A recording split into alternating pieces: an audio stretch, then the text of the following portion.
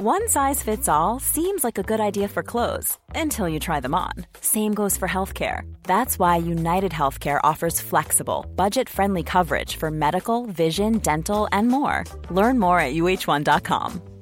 There's never been a faster or easier way to start your weight loss journey than with PlushCare.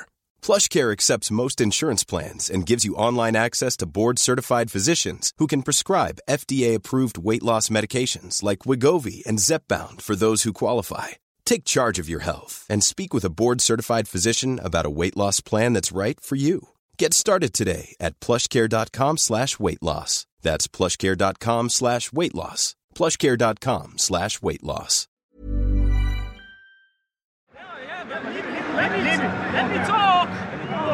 Let me talk. Let me talk. One, two, three, four.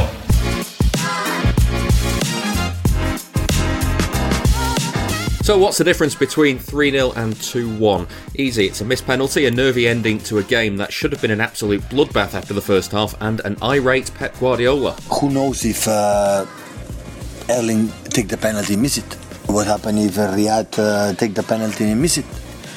What happen if Ilkay Gundogan take a penalty and score? So the question is 2-0, who's the taker? The taker is Erling, is Riyad, they have to take it. Domination, chances missed, and a final 10 minutes to keep everyone on their toes ahead of Real Madrid. Let's chat through it. Welcome to today's Let Me Talk. I'm David Mooney. Joining me from the airport in Amsterdam is Sam Lee. Hi, Sam. Yeah, hello. How's it going? Good. It was a bit of a nervy end, wasn't it? As far as I remember. I don't know, no, not really. I mean, maybe I wasn't in the most journalistic conditions to watch the game, but I don't remember it being, obviously more nervy than it should have been.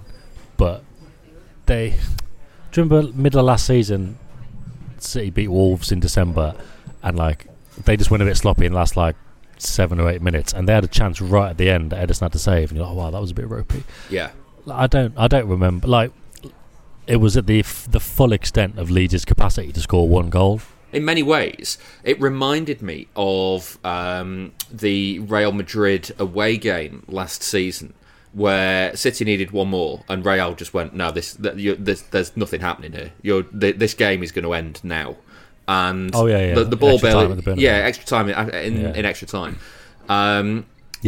There were so many moments in that game where City could have, after Leeds had scored, there was probably 5-6 minutes left. There were so many moments where they could have got the ball down into the channel. Mahrez was setting off and Walker could have played him in, or De Bruyne. There was one where they had a counter attack and De Bruyne just took the ball and rolled it back to it's either Lewis or to Laporte or someone, and it was a case of, no, we are keeping this ball, and there is just not going to, even we might have had a chance to score here, but even if we did, we could have missed it and then given you a chance. So you're just not going to get a chance to score, and that's it. Yeah. And exactly. It was really kind of well managed, and it reminded me again. Funny you said that Wolves game at the in last season, because I asked Guardiola about the difference between having a crowd in that season and not having a crowd in the year before, and the decision making that the players go through in the closing stages when a game's tight like that. Because obviously the crowd are going, no, get it forward, you can get it won, and you can get the third goal and kill it off. Whereas actually Guardiola probably wants them to do what De Bruyne did and keep the ball and make sure there's just not another chance in the game. And I just found I find that kind of dynamic between the fans and the players, and what it was the difference between the behind closed doors season, when you've got an absolutely clear head to make those decisions, and when you've got 55,000 people going, listen, just kill this game off for Christ's sake, will you? I guess it's the Foden thing the other week, when he was sometimes we're attacking too quickly. They know what they need to do. Yeah. Guardiola was kind of brushing it off. He was asked the other day, how'd you motivate them or whatever. He was like, they don't need me. And that is true, isn't it? Obviously they need him for the guidance and the tactical elements, and he's instilled that kind of mentality in them, but they can kind of regulate for themselves on. If they're not getting, we saw that with Haaland games, anyway. yeah. Haaland took the decision. Okay, maybe the decisions aren't always right, but it's not the end of the world. But yeah, I mean, I was like, I'm not sure what we're going to say for this podcast. It was a proper routine win, even at 2-1. And I went on Twitter last night, and I sent you that.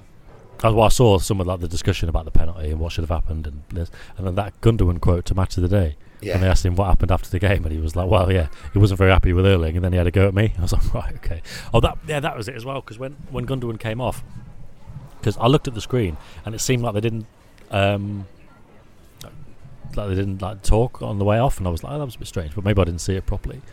Because obviously there was that game. Was it Arsenal when Gundogan was great, but he gave the ball away with about 25 minutes to go or something, right in midfield, and then straight away Pep took him off. But Pep gave him a massive hug when they came off, and then so I thought that was strange. And then obviously there's pictures taken in the stadium, seen on TV, just like purposely ignoring him, isn't he? He's like miles out of his technical area.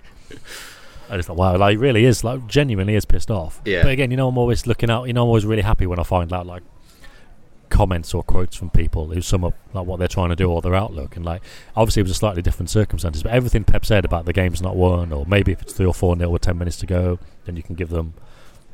Then you can share the penalty around, but everything he said to kind of justify, and even just the anger itself, is perfect. That kind of, if it was 3 or 4-0 with 10 minutes to go, it's like then you can share the penalty around, and we can bring on Sergio Gomez, Cole Palmer, Calvin Phillips. It's that kind of thing. So he's now quantified what he believes is his game done, and also. When people are going, look, there was more rotation there than I expected, but when people go into games going, oh yeah, you might rest all these players today because it's only Leicester or it's Leeds at home or whatever, and it's like, well, like in terms of Haaland being rested, because I think Haaland is the ultimate sacred cow, isn't he? He just never really gets rested. But it's just like that is how seriously he's taken it. Like he was genuinely livid, clearly, at almost putting the game in jeopardy against Leeds in a game that was completely like if that had been against Leicester or whatever, he'd have been fuming. Like even more so because that was properly in jeopardy. But Leeds, like I say, they did as much as they could and scored one. I don't think they were going to get another. And injury time was just City keeping the ball, going down in the corner, doing what they needed to do. There was no danger there really. But he was still livid about it because that's how he sees it in terms of importance and in terms of when the game is actually won. Because I'm sitting there going, it's 2-0, 7 minutes to go. Obviously. The answer there is make sure you score the penalty, do the job, don't piss about. And okay, maybe it's a reminder for Real Madrid, but I can't see a scenario in which case that you need to score goals against Real Madrid. They didn't need to miss a penalty against Leeds to tell them that. Yeah. Gundogan himself was like, I feel more disappointed. That's kind of overshadowed the 2 goals and the win in a way, which is a shame. It's like don't let it get to you, mate.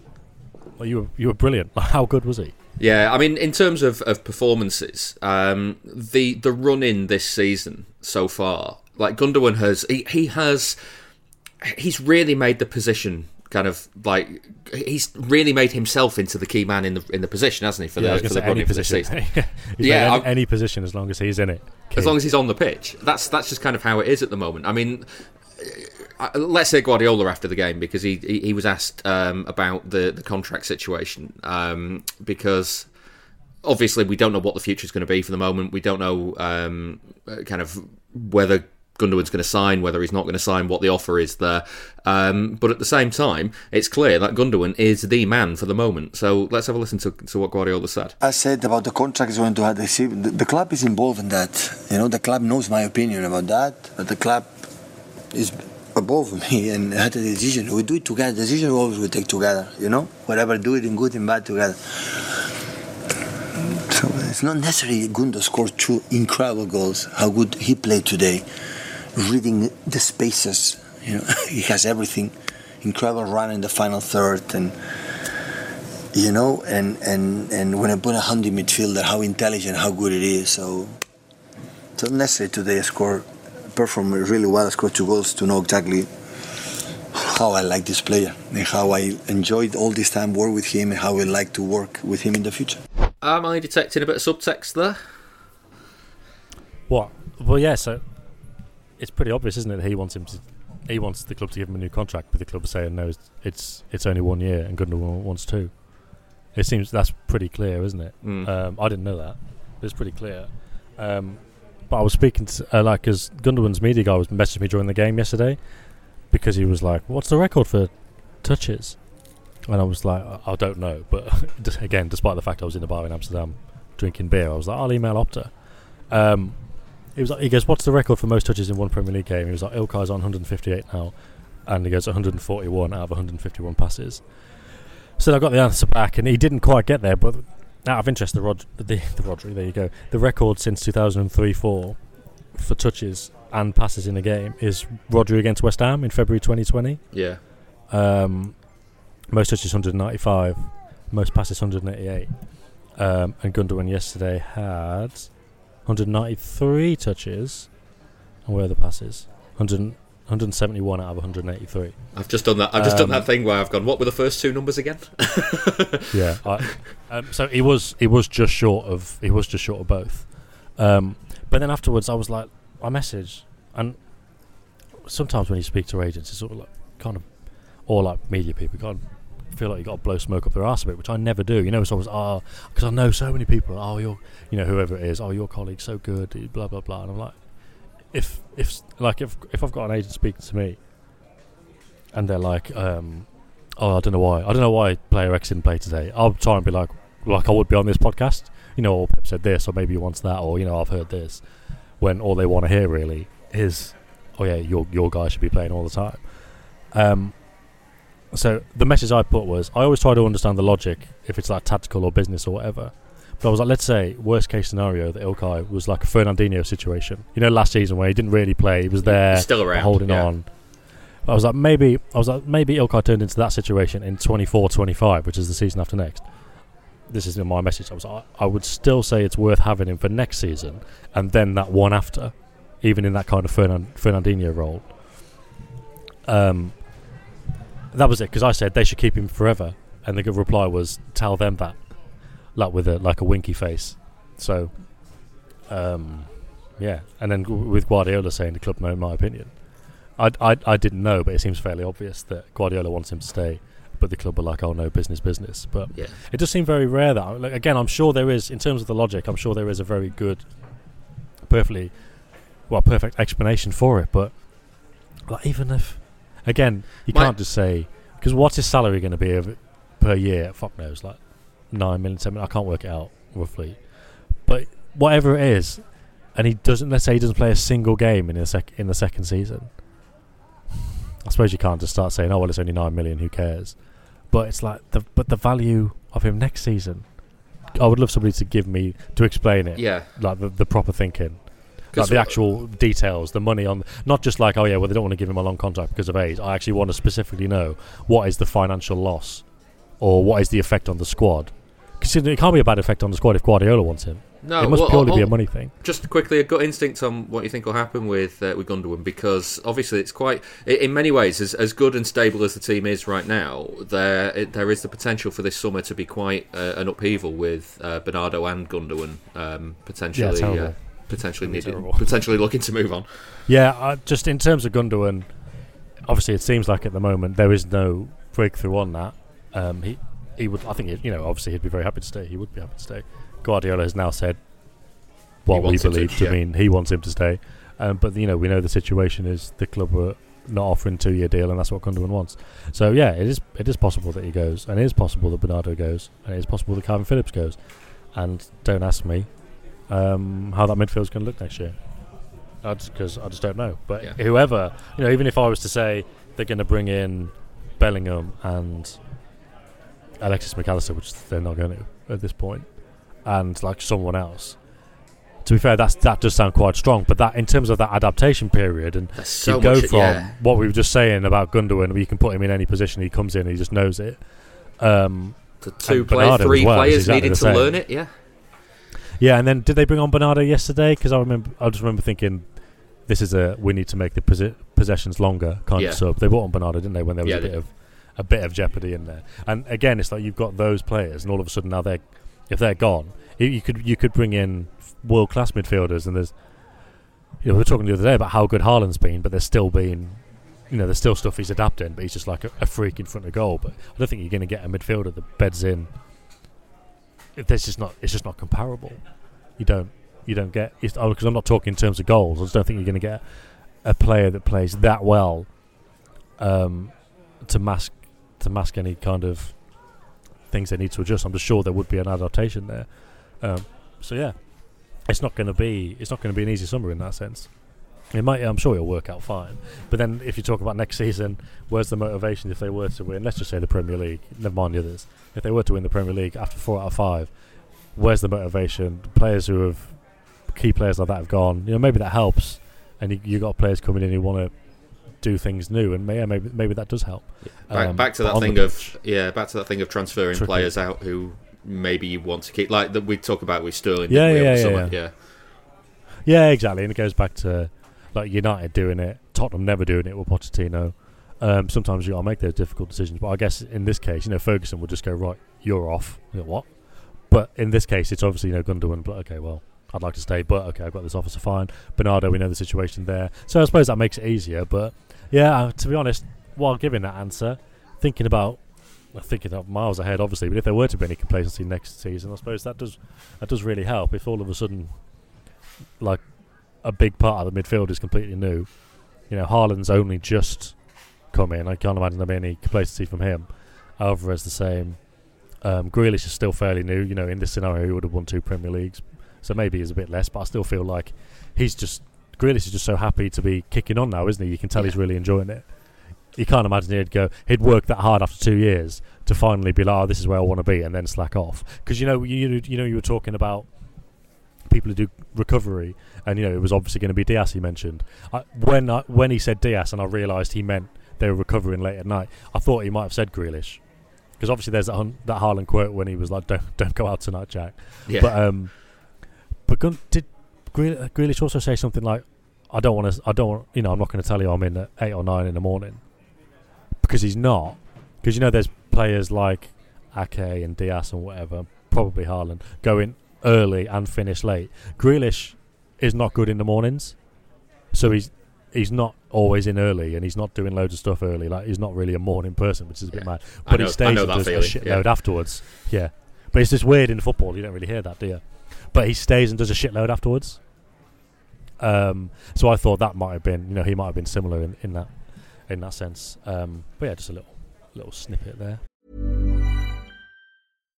One size fits all seems like a good idea for clothes until you try them on. Same goes for healthcare. That's why United Healthcare offers flexible, budget-friendly coverage for medical, vision, dental, and more. Learn more at uh1.com. It's that time of the year. Your vacation is coming up. You can already hear the beach waves, feel the warm breeze, relax, and think about work. You really, really want it all to work out while you're away. Monday.com gives you and the team that peace of mind. When all work is on one platform and everyone's in sync, things just flow. Wherever you are, tap the banner to go to Monday.com. There's never been a faster or easier way to start your weight loss journey than with PlushCare. PlushCare accepts most insurance plans and gives you online access to board-certified physicians who can prescribe FDA-approved weight loss medications like Wegovy and Zepbound for those who qualify. Take charge of your health and speak with a board-certified physician about a weight loss plan that's right for you. Get started today at plushcare.com/weight-loss. That's plushcare.com/weight-loss. plushcare.com/weight-loss. Yeah. We've touched on Phillips a little bit there, Sam. I want to play this from the pre-match, because with Gundogan playing a bit deeper, it meant there was still no room for Calvin Phillips in the team. He was a big talking point on the Friday press conference, with the thought that Rodri would need some rest before the Madrid game in midweek. Here's what was said. When you don't play much, it's difficult to take that rhythm. When you take now and practicing, and John is 7 years together, Rodri is 5 or 6 years together, so they know exactly. I don't have to tell anything, just little details in the moment, the movement here, there. And when Calvin maybe played in the past, who had played more minutes, he will get it that. But in that situation, Rodri was in exceptional form, and the role is so important. That's why the lack of minutes make, the circle make a little bit more difficult. But he's always pay attention. The training session always is open-minded to get it. But being so, behind Arsenal, we cannot draw points when you have a situation up front, 10, 8 points. In the past it happened. So you can do it. But in that moment, I always had the feeling, Rodri, you know exactly what you have to do, this role. And you continue to do this kind of, the opportunities at the place that they know exactly what they have to do. Just on Calvin, you and a coaching staff, do you have a time frame for when a player has to make an impression on you for them to let you know that they are going to make it? Yeah. Here? Because someone like Jack, who had a difficult season, he wasn't starting big games at this stage of last season, but is doing now. Is there a point at which, with a player, you have to say, well, it's just not going to. We try. I try. We did it. I did it. So especially me, because I'm the manager. For the reason why he didn't have the minutes that we expect. So it's the reason why. It's a question of tactics, of movements, and whatever. So of course, sometimes when it's these type of cases explain, sometimes it's not necessary to tell them, because for a long time we are here, it's not necessary. But with him, he deserved it. So the reason why. Because the way that you spoke about Jack, even this stage last season, it always seemed like you were convinced that he would be a big player for your team, and obviously a year on, he is. Do you have that same confidence that maybe this time next year that Calvin will be starting those massive games? Jack, maybe Jack didn't play a lot of important games last season, but play a lot of minutes. And of course, it depends on the players. They have to convince himself and the team, and not because I say something it's going to happen. They have to, they have to earn my confidence on them. All of them, not Calvin, absolutely not, all of them. So how they perform. So in the teams, they are during the season change a lot, and players for the previous season were incredibly important. And this season are less important. It's how they perform, how they compete for the other ones. So many things good happen this season, and the team realize how to play. Is thanks for Rico Lewis. Rico helped us to understand what you have to do to play better and better. And the last 10 games didn't play much. Without Rico this season, it will be more difficult. The step what we made as a team. That I'm pretty convinced. Rico, with that movement he took, he make fluid many things in the team. But the other player has a lot of things that Rico doesn't have. Experience and many things, a composer during the game. We'll come to Lewis shortly, because I want to talk about his performance against Leeds. But Guardiola just isn't convinced, is he? That's ultimately what we're learnt here, and the fact that Phillips didn't get on the pitch against Leeds when Rodri wasn't there. It's kind of exactly what we said about learning on the job at the moment. Like Rodri learnt on the job in 1920 because they kind of had the faith that he'd do it, and it just doesn't seem there with Phillips at all. No, it isn't. I can't. I'm wary. Now we're doing loads of podcasts per week compared to before. I'm wary of repeating myself, but especially with Phillips. We said it a lot. Going back to the first podcast we did in Leipzig airport. I'm always in airports.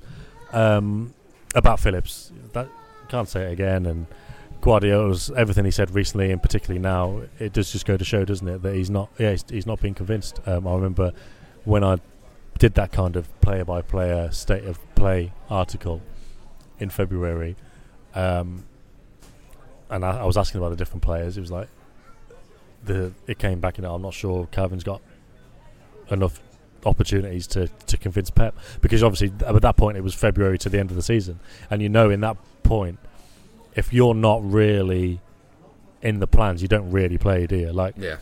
You're not going to see many young players between now and the end of the season, and that ties in with what he was saying about Rico Lewis, because now there's loads of players who've got what he hasn't got, and like experience being one of them, and we know that's the case. But then, even if there's other players, so Cole Palmer, Sergio Gomez, and obviously Phillips, you ain't going to be getting easy minutes, because that's just not how it works. Let's touch on Rico Lewis then, because we heard Guardiola there ahead of the game discussing his qualities and how he's helped the team. I was a little bit surprised that he came in for Leeds, given what we said earlier about minutes and stuff like that. But the fact that he did, and the fact that he was fantastic in the game, I understand why Man of the Match went elsewhere, but I thought he was in contention for that quite easily. All of that comes together to suggest this kid's good, isn't he? Really good. And I think he's quite clever with what Guardiola was saying there, because obviously when he talked about Rico Lewis, he brought it up by himself. He presumably knew when he went into the press conference he was going to bring that up, and again, presumably it was just a way to get that out there for some players. It probably doesn't matter what Guardiola says about them in the press, but for Rico Lewis to see that publicly, it's probably like a nice little sign. It's a nice little reminder. that to he's the part fans of the team, and media, maybe, that he's there and he's done brilliant things this season, but this is why he hasn't played so much recently. And it's just a nice little reminder before the game, and then lo and behold, he didn't really need that reminder anyway, because everything he did on the pitch reminded us of all that good stuff anyway. I suppose maybe it's easier to remember, and I suppose, to be fair, it's quite tempting for me to think, well, he played in that period where everybody else was struggling, so maybe he just looked good because everyone else was struggling, and he could maybe start doing him down a bit. But then you remember, no, the age, the inexperience, the difficulty of the role he's playing. He got leathered. Was it Forshaw? Absolutely nailed him after about 5 minutes again. Yeah. And it reminded me of when he played at Leeds after the World Cup. He was getting leathered. He played against Liverpool before that. He was getting targeted by them. Like, obviously, everyone's going to target him because he's a young lad, and he's just a got young on with lad it, though. Yeah. In a new position, and he's really, exactly, just gets on with it. But also gets on with it if he does get caught, but it doesn't let him. It doesn't affect him the next time. He's still going to take the ball. He's still going to want it under pressure. He knows it's coming, but he's still going to do his job, and that's it. That is ideal, really. Like, it's almost great for Guardiola to have that, not like cannon fodder, but you know what I mean. You know what we're saying, like with Diaz. But you say with Diaz, like, he puts his foot on the ball and they wait for you to come. So it's better for City when teams close them down, because if you can pass it through them, then you've got spaces to exploit. And then if teams are going to come in and try and nail Lewis, once he gets the ball, one or maybe two come in to try and take it off him, but he nips it past them. Perfect. Rather have those two out of their position than sat back giving him time. So it's perfect for Guardiola. It's like, well, they're going to try and kick this guy, but he's going to nip it past them anyway. It's absolutely ideal. Yeah, there was a moment in the first half that made me realise how much good work he was doing, where that exact situation happened. He took the ball under pressure. 2 Leeds players closed him down. And it wasn't the greatest of passes, but he got it through. He poked it through to De Bruyne, who then turned and set City off. And the easiest thing to do in that situation would have been to accept the pressure of the 2 players closing you down and just roll it straight back to Akanji or Laporte. And he didn't. He took the pressure and was like, that pass is on there. I'm gonna find the gap and play it. And he did. And like, that little moment, it just made me realise, in terms of the position he's playing and the role he's got in the team, he is very, very brave on the ball. Very brave on the ball. Yeah. And again, it's one of those quotes now, one of those phrases that we hear a lot in football, and it's just okay, yeah, fine. But the actual practicalities of that, it's great to be like an experienced player and be brave on the ball, and like we were just explaining, the importance to City of taking the ball and attracting players and helping exploit spaces. But yeah, again, to go back to his age and his size and that kind of thing, because playing in this City team, you obviously need a load of tough mental characteristics to do it, and physical and technical, obviously. But it's not always as physical as it is playing for another team, because you've got loads of the ball. The game's set up from Guardiola's tactics and probably the approach of the opposition in a lot of cases for it to be not as physical. We saw the other night against West Ham and against Leeds in particular, they did it in a low gear. But when it's Lewis, those physical advantages almost get removed because teams are just trying to batter him.